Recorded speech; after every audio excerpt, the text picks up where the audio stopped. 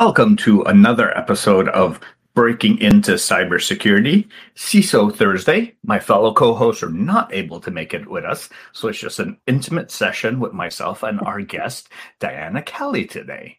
But before we get to Diana, I'll recommend that everyone on LinkedIn, if you're following us, make sure you follow myself and Diana, as well as the show. For those of you on YouTube, hit that subscribe button and then the notification button right down below. That way you get that notification the next time we come on. And for those of you on podcasts, just follow us, give us a 10-star review, maybe 5, if that's all you can give, and then share it with all your friends and family. So back to our regularly scheduled broadcast. Diana, thank you for joining us today. Oh, thanks so much for having me, Chris. Would you like to share a little bit about your background and how you got into cyber and what was your journey? Yeah, so I have, it's a long career in cybersecurity. I actually fell in love with computers back in the 1970s.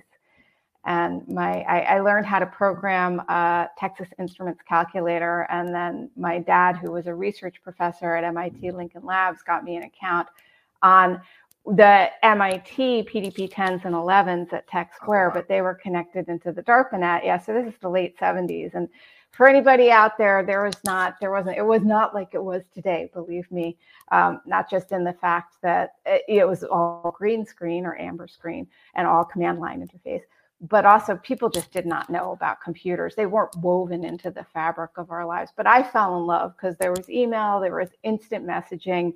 I was connected to people around the country that I could talk with. And there were games on there too. So I was like, this is the best. And that sort of led to a long love of computers and networking. So I actually went to school for English. But when I graduated, I was always the tech guy at all the publishing companies I worked for. And eventually someone saw what I was doing and said, look, I think you should be our head of network. And I said, but I'm not a tech person. I said, yeah, you're a tech person. And went from there to building and managing a global network for a startup in Cambridge, Massachusetts. And at this point now, it was time to get on the internet because guess what, people? We used to make networks that were connected to nothing but ourselves. They were these little closed systems like terrariums, and it wasn't all wonderful like we have now where we can all just be with everybody around the globe all the time. So finally at this startup, we had built a global network, and now we connected into the internet. And within a few weeks, we had an FTP server. People could download patches there, and somebody exposed a vulnerability and got onto the network. And I realized at that point that no matter how much I built a beautiful network and all the time and effort I went into creating these systems that would help the business be better, that if there's some bad actor out there who's going to try and attack it, all that work is going to go for naught and the business is not going to be able to function properly. So I said, look, I got to figure out the security stuff and focus on that and work with the industry to make sure that we get security right so that we can then go back to doing all these wonderful things. And at the time, someone said to me, you're an idiot because the security stuff's going to be solved in a couple of years. So stay in just pure networking. Don't go into the security side. I said, but we got to get this right. Yeah. And as we all know, that advice from 25, 27 years ago was not quite accurate. Security did not get all solved. And then I had a really long odyssey throughout different roles in cybersecurity because it's the incredible thing about security itself is in cybersecurity is that, it weaves through everything that we do. It's in technology, it's in the people, it's in the process, right? Our 3 pillars. But it's really, it's the underpinning of whether we can do what we want to achieve. Technology is incredible, but only if we can trust it to operate as expected, even when under attack. So I had to learn networking, obviously, and securing networking, but then I had to understand applications and how to secure applications because all of a sudden I realized no matter what I do at the, up to layer 3, it's layer 7 that's giving us trouble. Then I had to learn people because I realized people, if they're not have a secure mindset, then that's going to be where the attackers just look for your soft area. So it's been a long process of learning a lot of different parts of security, the whole different layers of the technical stack, interacting with people, and then starting to having to influence the highest ups in the chain in the company, because security back then and still today is often seen as a cost center and not as something that's really actually contributing to the bottom line. A little bit less so today. There's more awareness of how security can impact financials, but certainly, 25, 30 years ago, when you were talking to executives about investment in security, it was a heavy lift. So I had to learn, what went on, what mattered to the business, and how to make that argument in a way that was rational and compelling for executives, that investing in security or certain security technologies or training was the right thing for the business to keep it going. Wow, there's so many things that I want to dive down deep in. You started with the networks, you went up the stack, then you figured out that there's people at the end of the stack. So now we had to secure the network, the technology, and the people. As you went through that journey, you learned everything. But today, people don't have to go through all that. How would you recommend someone that is interested in cybersecurity today, if they weren't interested in the network, they potentially weren't interested in the technology, but they were interested in the people, like your English major, your communications major? How do we get different points of view into this industry so that we could communicate better with the business to show them that value? Yeah, I think it's partly on us as an industry to make it really clear that security does weave through the fabric of organizations. And I've been talking about business because the majority of my work has been at companies, but all organizations, higher ed, the public sector, there's the infrastructure, right? The security needs to be in all of these. And security is now, because it's across all of that, we need so many different viewpoints for a lot of different reasons. One is that we need to be able to think like the people that are attacking us, to understand, where they may try to hit us. And that means that attackers don't come in just one shape and size. Attackers come in many different shapes and sizes. So getting at many different people thinking about how could somebody get in? Because otherwise you get into sort of simple think. And our brains are really interesting in that we're designed to have shortcuts. So if we keep doing the same thing again and again, we kind of shortcut there. And that, if it leads to a homogeneity of thought, which is wonderful for us when we're trying to do something fast, and excellent when you're trying to get to work and you've got a million things on your mind and you can multitask and just magically almost find your brain shortcuts, right? To, I have to take this turn and that turn. Not so good when we're trying to design systems that are resilient to many different kinds of attackers and mindsets. So as we're thinking in defensibility, as we're thinking through threat modeling, having different mindsets help, and bringing that into the industry, and being open to bringing those different viewpoints into the conversation. I've had, conversations with some really brittle thinkers who, if you don't know exactly this and exactly that, even, weird stuff like back in the day when firewalls, that was it. Like firewalls were sort of what we did in security. So I would talk to somebody, we were trying to hire a firewall admin, and I'm like, they've got 5 years of experience with all these other products that are great and wonderful. Yeah, but they don't have experience with the one product we need. A firewall rule is they can learn it pretty quickly. That's not a big bridge, but being brittle but it's not exactly what I want. So we have that a lot. They don't know exactly what I think they need. They're not security people. So opening up our own thought processes, our aperture of what is security, so that we can bring that diversity in to the work, but also helping people to understand that there's a lot of different work. You had this beautiful way of saying, like, I hadn't thought of it that way, but I kind of went from the basement, up the elevator a little bit in my work. And people a lot of times it's like, it's the hacker in the hoodie. I have to be super technical. So many people say to me, but I'm not a technical person. I don't want to go and attack things. And it's like, that's fine. Are you a lawyer? Because boy, do we need lawyers in this to help understand a large variety of of policy, how we respond to things like cyber insurance, even how we write our agreements with our partners. Are you really good? Are you drawing? Are you great at drawing? Are you an illustrator? Because some people are visual thinkers, and you can paint a wonderful picture with words, but a picture paints 1,000 words. So we need fantastic graphic designers. I've been so lucky to have some really tough technical ideas translated by brilliant illustrators and graphic designers into something that so many people can consume and understand. We need communicators, because what we're doing in cybersecurity is difficult for some people to understand, because there may be a technical aspect. The other thing is that it can be scary. So communication skills and people who understand how to communicate in crisis. So many, this is a tiny sliver of the kinds of diverse jobs are available. So we need to bring diversity of thought in. We also have a diversity of jobs available. So anybody that's thinking of coming in and thinking, well, I don't want to be in the basement, I'm not technical. There's a lot more jobs out there that we need. We need people on.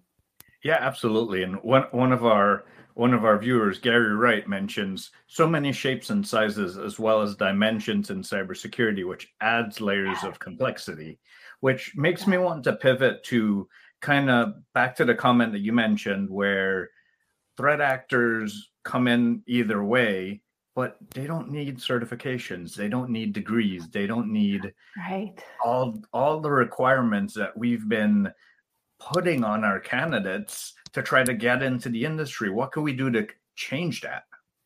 You are exactly right. I mean, is that a cyber criminal who's got into your system? Did they get a master's degree? And or a CISSP, or a CISSP even. It's to start thinking about truly what credentials you need those people to have, and being a little bit more realistic with some of the job descriptions. And I don't mean to over-gender this, but there have been strong research that shows that in general, women will not apply for a job if they don't have about 90% of what's requested in the job description. And men will apply for the job at closer to 60%. And what has happened is a lot of the job descriptions come out with this, they'll say, well, if people are going to apply it around the 60% mark, and I don't think it's a conscious thing. I think it's just we've gotten kind of used to it. So, I better write a whole bunch of stuff. And that means I'll get somebody that's hitting me at about 60%. So they might put in, I want X number of credentials, whether it's Security Plus, CISSP, or pull your mic up. Oh, my mic up. Yeah. It's actually down. Is that better? I think the other one is clicking. Oh, okay. I think that's the one that's on right now. Okay, let me see what it seems to be picking up. Hold on. No, it's picking up this one, but sometimes this one clicks and people hate it. So let me go to a different one. Okay, because I hear when you move your hands. That's why I wanted to. Okay, so now I'm on this mic. Yeah, I don't know where my Yeti is. But so people will wear these job descriptions that are very aspirational, and that contributes to people thinking, well, I need to have all of these different, I need a PhD, I need to have all these certifications. But the people that are hiring, they don't really need all of that. They're just trying to sort of stack up the job description to get somebody at that 60% mark. So maybe we can just step back, everybody, and truly think about what experience do you need from that employee for that job? What experience can you give them or get them to if that's going to be something that's required at the company? So some companies will say, we need Security Plus or CISSP. Do you need it when you hire a person, or is that something that you can fund for them so that they learn up in the job? And then maybe you say, look, if you do that, you're going to stay with us for a year so that you get a lower attrition rate. So stepping back and being more reasonable about what you really need for that job, I think will help a lot with hiring, rather than just saying, oh, I'm just going to default out to we need a 4-year computer science degree. I've seen jobs where, they say experience is not the same as having the degree. It needs 4-year computer science. And that would cut me out. Here, I've been doing this for 30 years. Whatever I could have learned back in the 80s in college wouldn't be very applicable now. But exactly. So people thinking about their, rethinking how they write those job descriptions and truly what they need for that employee. And then if they could even potentially sub it out even more, where they could bring in a junior level and a mid level for that senior level role that they were looking to fill. And then now they have two bodies that they could grow up and create a talent pipeline within the organization and continue that going forward. They would also potentially have less attrition going on as well. Yeah.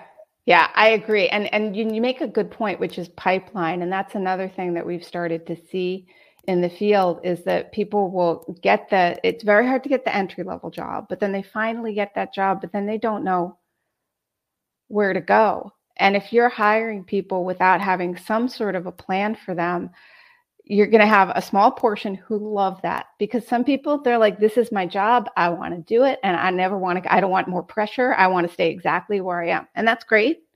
But there are also a lot of people that want to understand that there's a path for them and a place for them to grow in the organization. And if they can't see that and don't have help with it, they're going to go, and rehiring is extremely expensive and disruptive. And you mentioned like they don't see that future. How can we even shift seeing that future back to elementary schools, high schools, where they see someone like yourself that they can model? They see Hispanics, they see Blacks, they see all different colors, as well as neurodiverse, as well as individuals doing analyst work or coding work, or all the different things that we do. It feels like Hollywood just shows the quick hack or the breaking into the bank, and then that's it. But it doesn't show the diversity of roles that we have, that we can stimulate the next generation in coming into this industry. I actually started. I've had to stop doing it because of other commitments. But I founded this series called My Cyber Why, and the entire reason I founded it was that I realized that in my work, I was running into people in security that were doing so many jobs I didn't know existed. And that one of the first ones in that series is a person named Tomi Salmenpää, who is the head of security for Finland's equivalent of FAA, but also because the airspace there needs to be collaboration in air safety. There are also international organizations that look at the safety of the airspace, and he participates in those too. And when I met him, I was just completely floored at the work he was doing. And I realized there's this whole other part of cybersecurity that I didn't even know about. I knew about the code on the planes itself and the security of that, but not the kind of work he was doing. So I created this series, My Cyber Why, and it was a celebration of people doing jobs you probably didn't know existed all around the world for cyber, and what the incredible diversity of those jobs, and also students and what students were studying. Because it just, like, Ellen Zhu is one of the guests, and she's 16 years old. She's a cyber patriot, has competed in CTFs, and just incredible work at 16. So if you were thinking, well, I have to wait till I'm older, that was an example of, no, you can get started pretty early in this. So I think the more that we talk about it, and the more that we help to showcase all the rich, life's rich pageant of jobs in cybersecurity, I think the more people will, younger people or people who are reskilling, thinking of going into the field, will see, oh, there is a place for me, and represent. And that's why share the mic, pass it around, make sure that we don't keep talking to just the same people, but when we've got people that are out there talking about security, that we help to amplify the wonderful, rich diversity of people who are cyber defenders.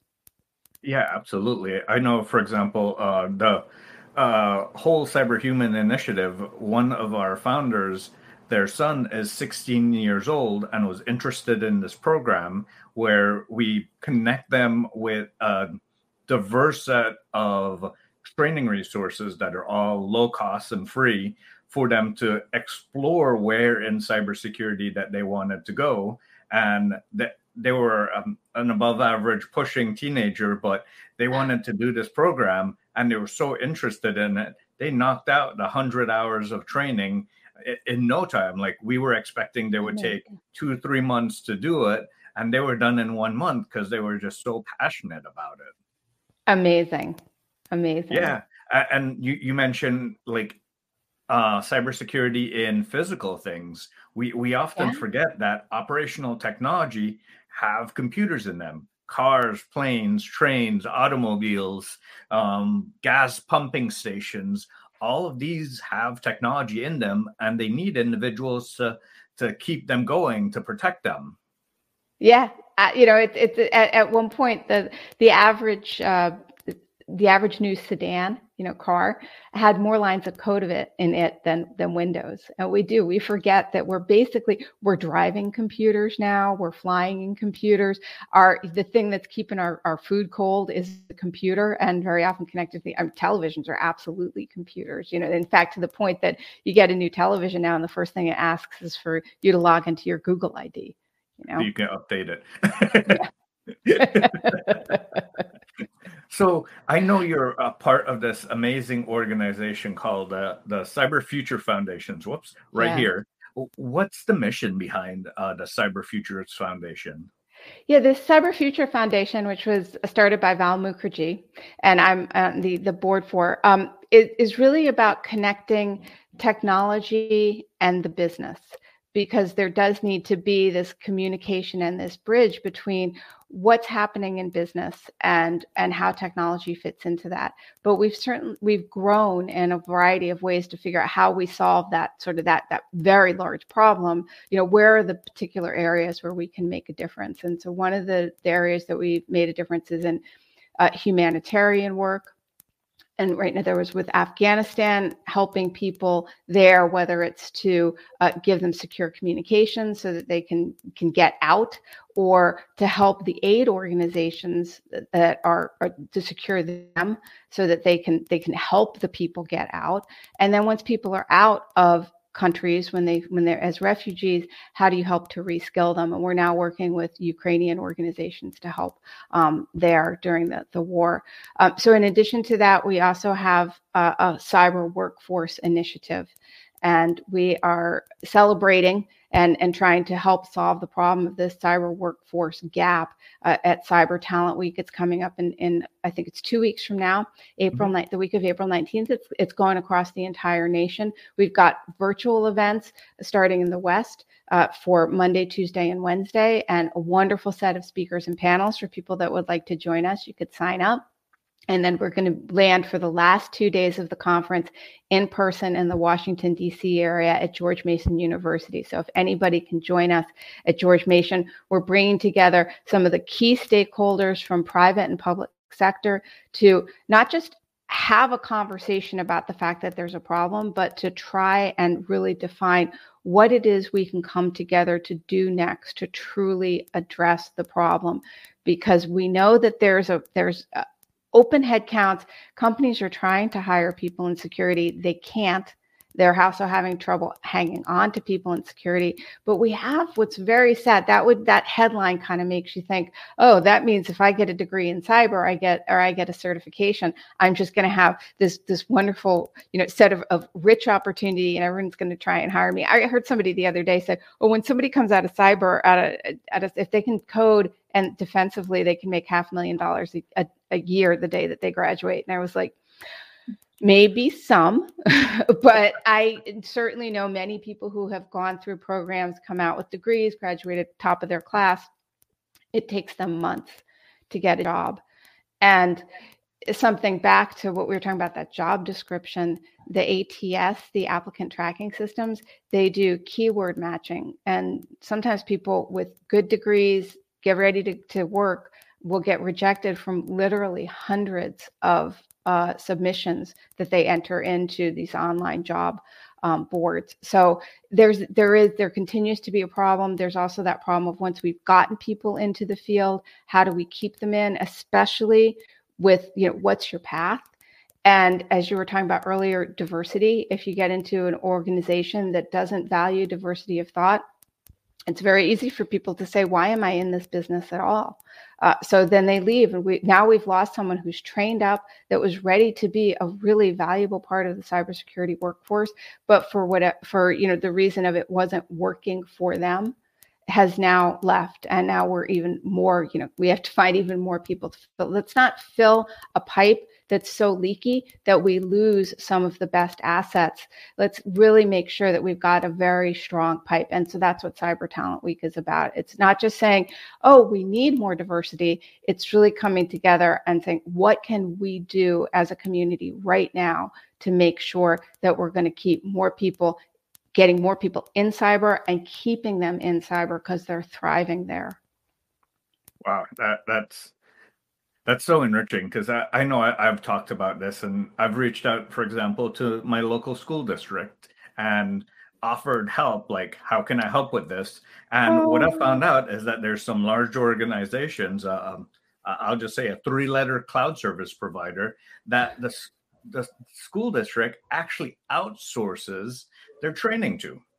They because they don't have enough teachers to do the training, that they work with like a cloud service provider to be able to provide that training to them. And on the cloud service providers aspect, that's amazing that you're willing to invest the resources in the communities that you're working in to grow that pipeline for the future, and not just see that they're just hiring people today, but they're investing in the next generation as well. Yeah, a lot of big technology companies I have in my history. I've worked for IBM, I've worked for Microsoft, so I know what they do from a real experience. But I've seen other large, Amazon and Google. There's a lot of work going from the large providers saying that, understanding that this is a problem and trying to address it. And one of the things that we're trying to do with Cyber Future Foundation, and why we're bringing together stakeholders at Cyber Talent Week, is that as we have so many wonderful initiatives occurring in sort of these atomic pockets, could we start to bring this together so that we can work as an organized community and be even stronger together as we address the problems? Yeah, and one of the other initiatives that I work towards is helping veterans that are coming out of the military. Most of these individuals have had some sort of IT and security training just because they've had to be in a secure environment, yet they forget how to highlight their transferable skills coming out of the military and rely on, oh, I've been a vet, or I'm a vet, to try to get a role. But you're finding that you're not getting the roles, or that they're lost trying to get into cybersecurity because oftentimes they don't know where to look. So with the whole Cyberhuman initiative, we also help them figure out like where they want to go, what they want to do, and then help them with the branding. Like, let's figure out those transferable skills. Let's highlight how you've done identity and access management, how you've done writing security policies, or at least the ability to look at regulations and then figure out a policy from there, because a policy is really just rules and regulations that someone has to follow. And it's not that hard to really take it from the military or the medical industry and go to another industry. But I think in security, we think, oh, we're a special snowflake that we can't get other people into the industry from. And I think that's also a mindset that we need to shake ourselves. Yeah. And again, opening up, what we think is a good person to be part of our, our industry. You talked about neurodiversity, for example. I'm dyslexic, and that's something that luckily, are you dyslexic too? Yeah, I am. Yeah. ADHD. Okay.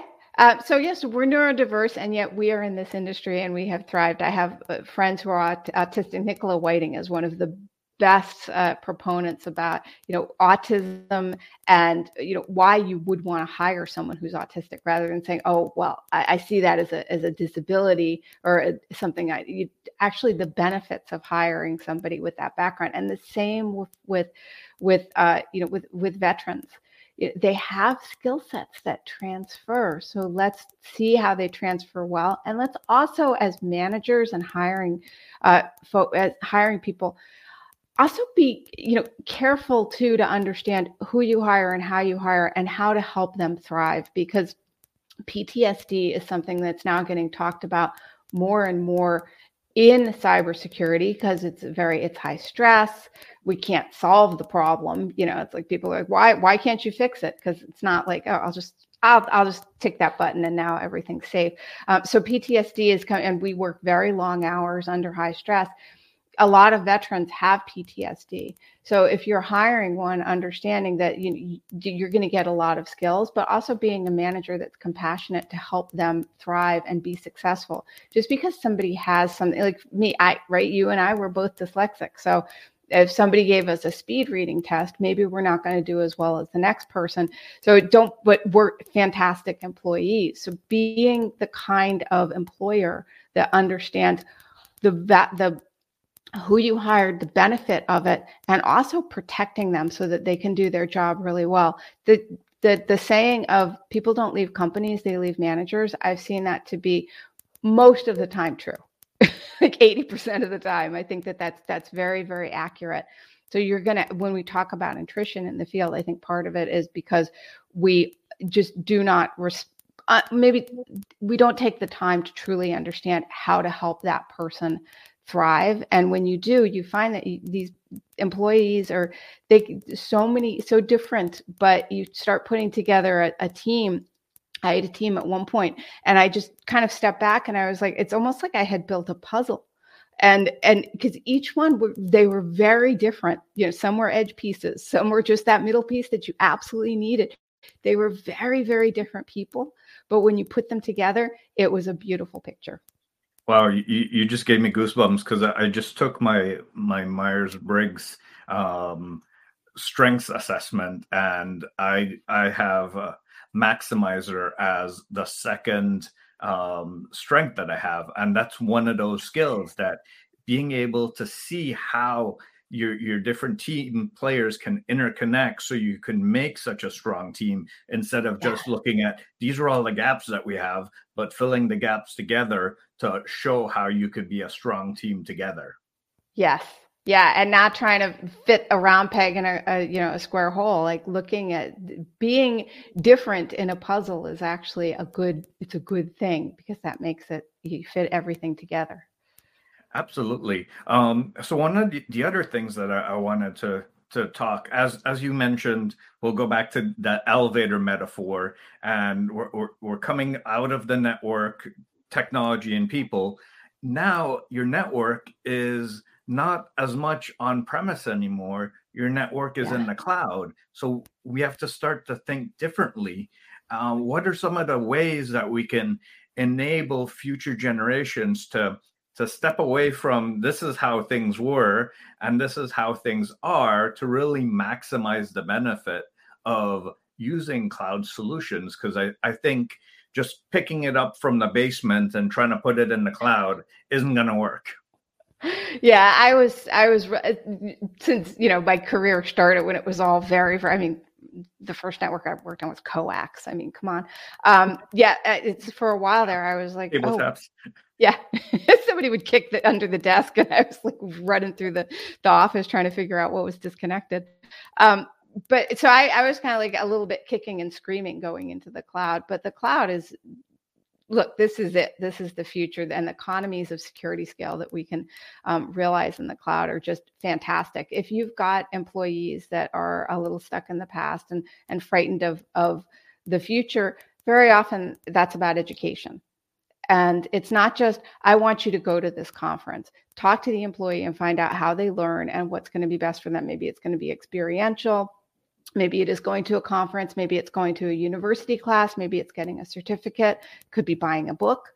People learn in very different ways, but working with them and making sure that they get the education and then the experience to feel more comfortable with the advances, because the cloud is the future. If you don't feel comfortable, and it's true, I know some folks that, they've been doing this a little bit longer. They feel comfortable with what they feel comfortable with, but cloud is, if you don't understand the cloud, and if you don't understand what's, the advances in technology, you're not going to be able to secure your modern workforce. But it goes back to education. Just make sure that it's education that's going to help them and not just the education you think they need. Absolutely. And I think when you think of educating your stakeholders, don't just think about the cybersecurity folks and the IT folks. Also think about the business, because the business hears, oh, we're going to the cloud. They don't know what that means. They don't know what that investment might mean, how things change, how you might have to adapt the applications, that there might be downtime, that there might be delays in feature releases. But you wait a little bit now and it'll help you in the future kind of approach. So you also have to educate your business stakeholders on what that transition means, that you're going to the cloud, and how it will benefit them, even though there might be some short-term step backs as you invest in that migration. And that learning curve. Yeah. And the last couple of years, I've been doing vCISO work, and most of the time fractional CISOs are with smaller companies. And so I was, be talking to the CEO or the CIO about what they're, the security in the cloud. And very often I would hear back, well, we're in GCP, AWS, or Azure, all fantastically, robust for security clouds. So since I'm in one of these clouds, isn't everything secure? Like, pretty much they thought because they acquired, they were subscribed to the services in that cloud, that then everything was secure.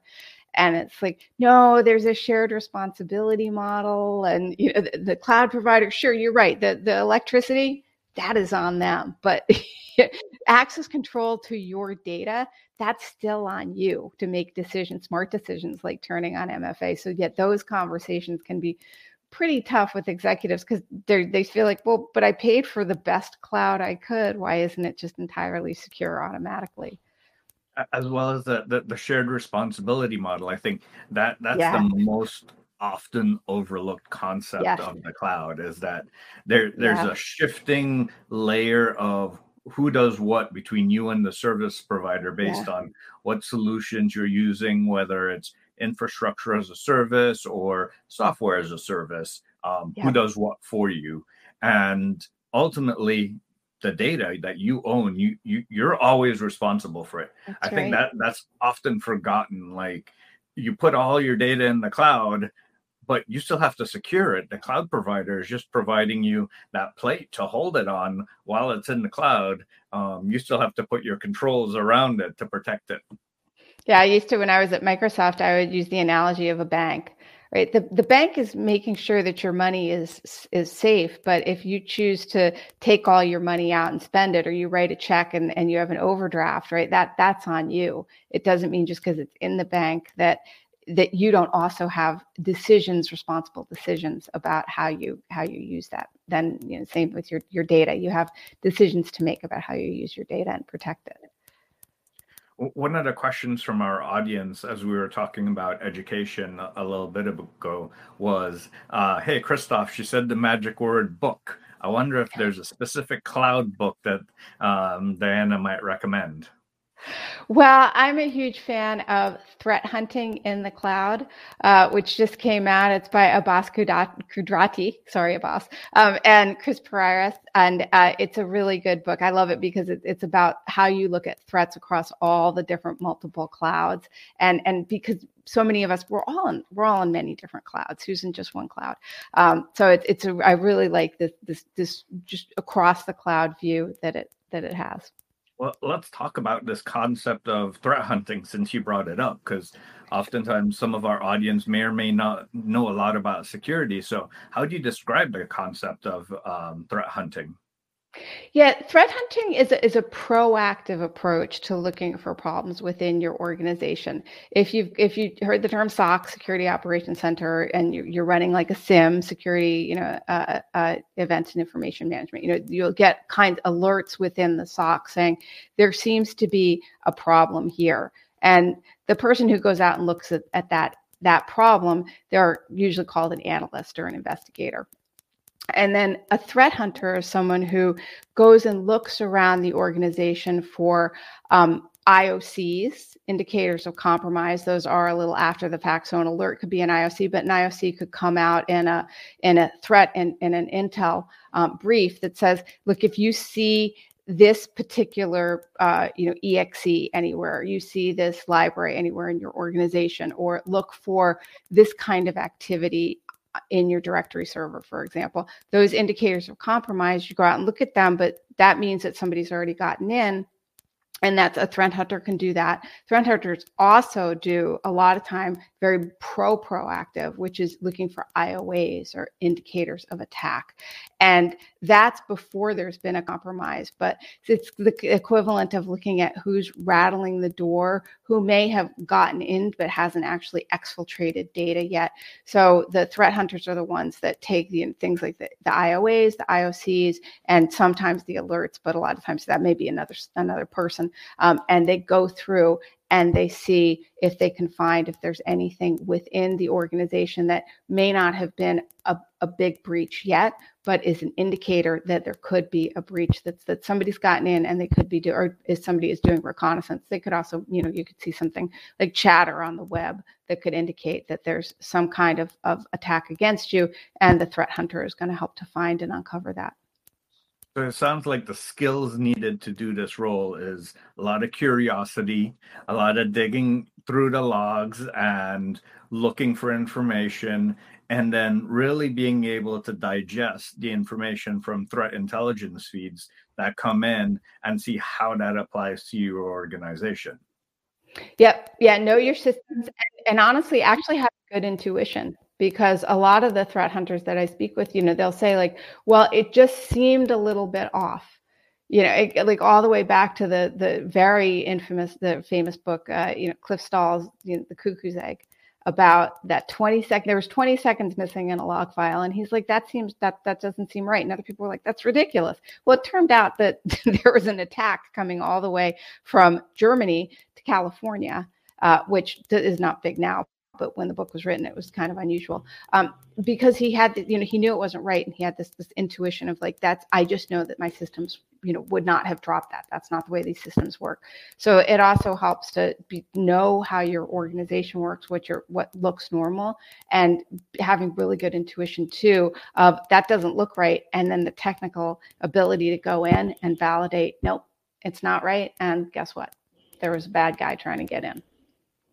Wow. Yeah. One of the things that I like to do is, as individuals talk about roles, I like to talk about the knowledge, skills, and abilities that someone needs, because those align to the NIST framework that someone who is looking to get into this industry can potentially look at. They could look at the NIST framework, see the skills, abilities, and knowledge that someone might need to know in a particular role, and then see if that interests them and potentially investigate it further. One of the things that I always recommend is networking with individuals like yourself and reaching out and potentially having, hey, what's a day in your life like, to see if they would like to sit at a SOC desk and be a SOC analyst, or to be a threat hunter, or whatever the role is, to really see if that aligns with their strengths and their passions. Because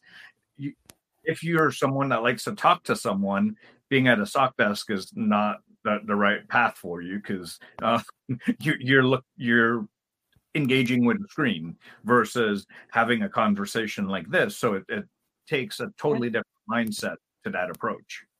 And I love what you said about just go out, network, see that go to conferences, start talking to people, reach out to people on LinkedIn. A lot of people, we're all busy.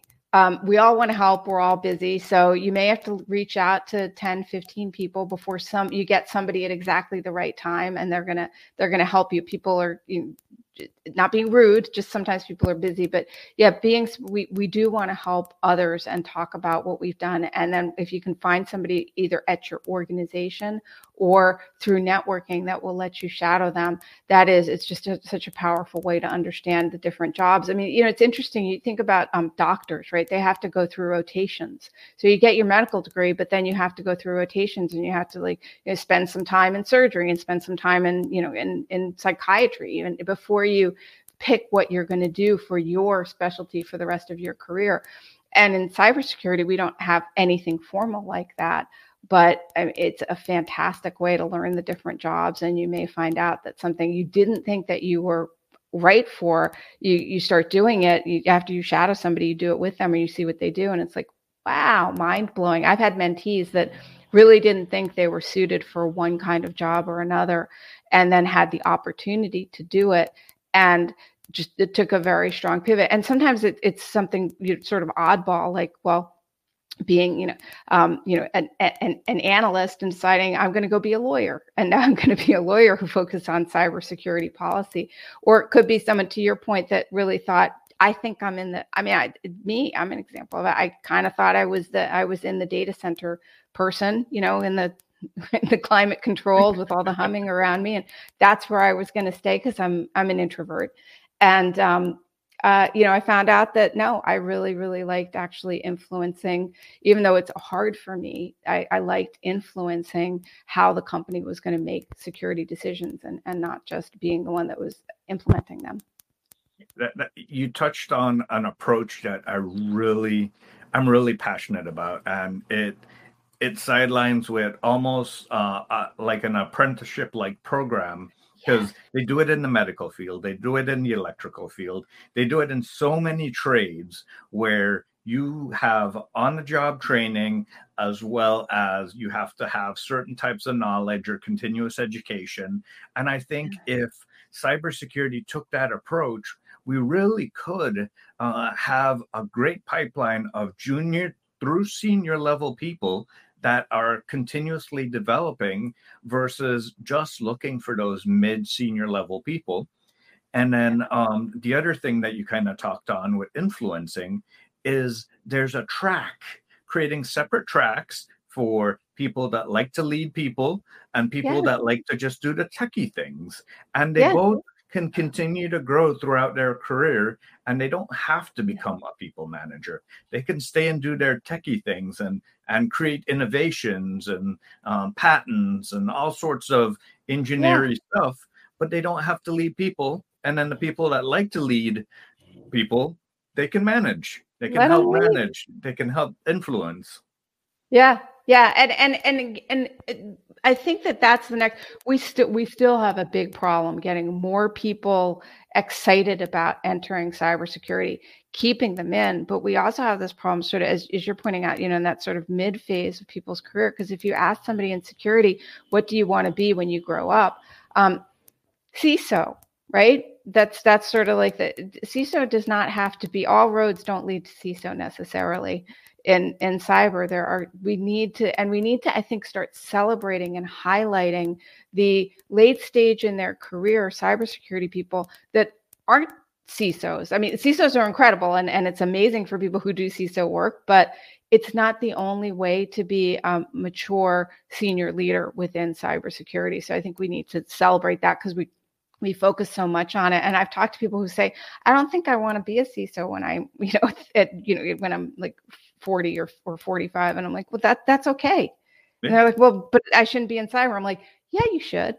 Let's find a path that's going to work for you.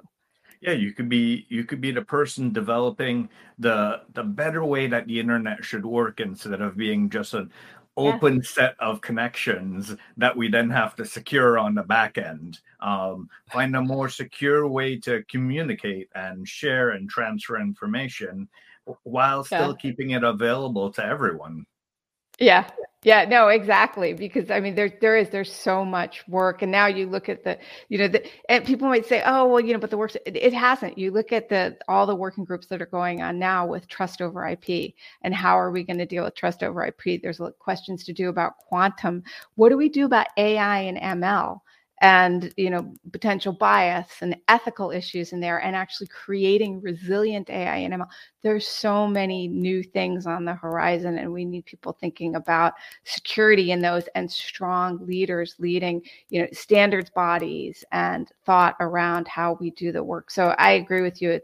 Let's get more people in cyber, but also let's keep them and give them paths other than right now just that one of like CISO or bust.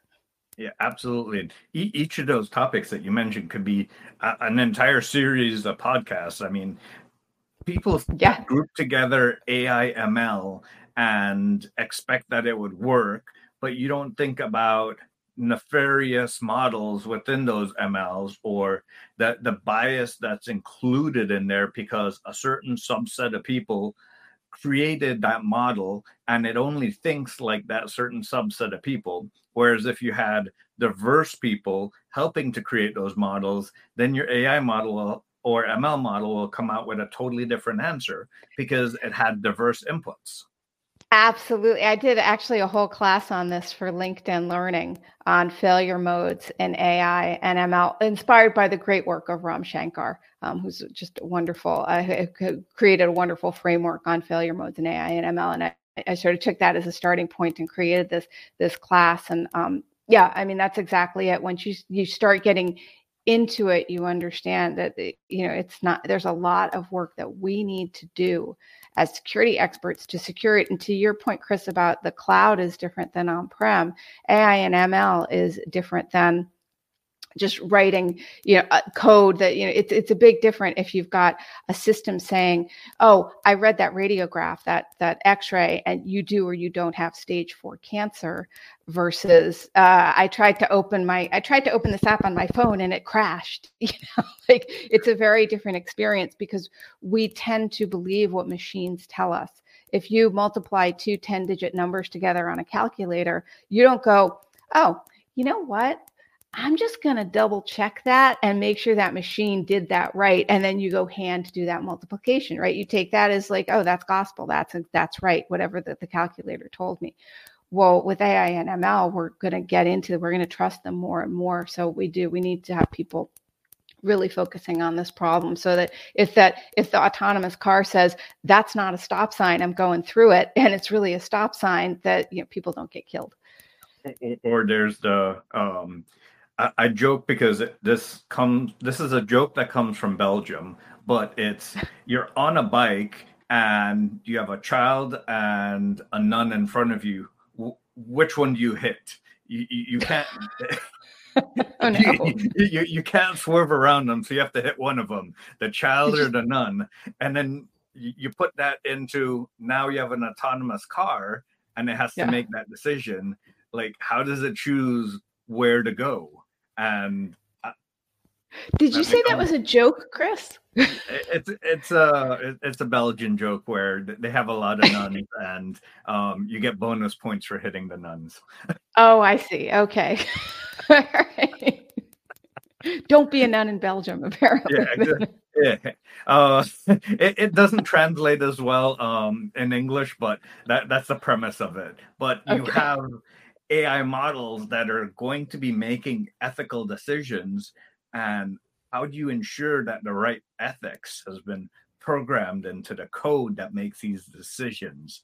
And I think those are the things that we have to think about in the future, and how can we have the right people creating that code from different backgrounds. And because like you misinterpreted that joke, someone from Africa might code something totally different than someone from North America. So these cars that might go all around the world, they might have different traffic patterns, they might have different approaches, different priorities.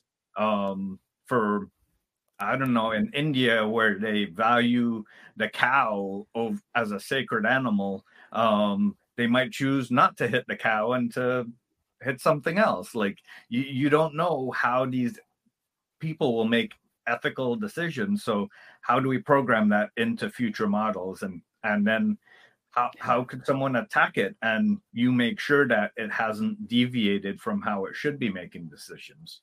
That's exactly it. And understanding, the things like reward hacking. And if you've got, a system that starts to reward hack, it could create more problems rather than solving problems. And if the data that you have is bias, then the outcome that you're going to have from the system is going to be bias. And if sometimes we have biased data. There's a great example of a large company that was doing hiring, and they were looking at their existing developers. I'm not saying that the developers should have been this makeup, but their existing developers. Somebody at one point was like, "Women can code," so I'm not saying women can't code. Of all people, I know women need support, but this company's existing workforce was very slated to men. And then their hiring algorithm was starting to not just look for men for programmers and to reject women, based on people's names. You can kind of guess, but also it started oddly focusing on like men whose names were Jared and played lacrosse, and they were looked at the highest. They were like, oh, that's a really good candidate, which is bizarre because those two things do not impact, to my knowledge, whether somebody can code well. So we have to be really careful about the data that we put into the systems too. Exactly. I know Google has had a couple gaffes where their neural network misclassified animals and people, and like that's the type of thing that we have to worry about when now you have security systems with cameras everywhere and people are making decisions that, oh yes, you were in this spot because the grainy camera footage says it looks like you, it has the same gait as you, it has the same height and weight as you, therefore it's you, when it might not have been you. So how do you provide evidence contrary to those things? But wow, we've just went off the track. So let's just remind folks, there is the Cyber Future Foundation's Talent Week happening across the United States in 2 weeks, starting on Monday, April 19th, going across and then finishing off in DC. What are some of the types of talks that we expect to have over that week? We're going to be talking about why people are not getting into the industry. We'll be talking about networking and how you can make the best use of your networking, and looking at, again, attrition rates and how we can reduce those attrition rates by ensuring that we're creating environments that we don't just hire diversely, but we include working environments that allow diverse people to stay in those roles and to thrive in those roles.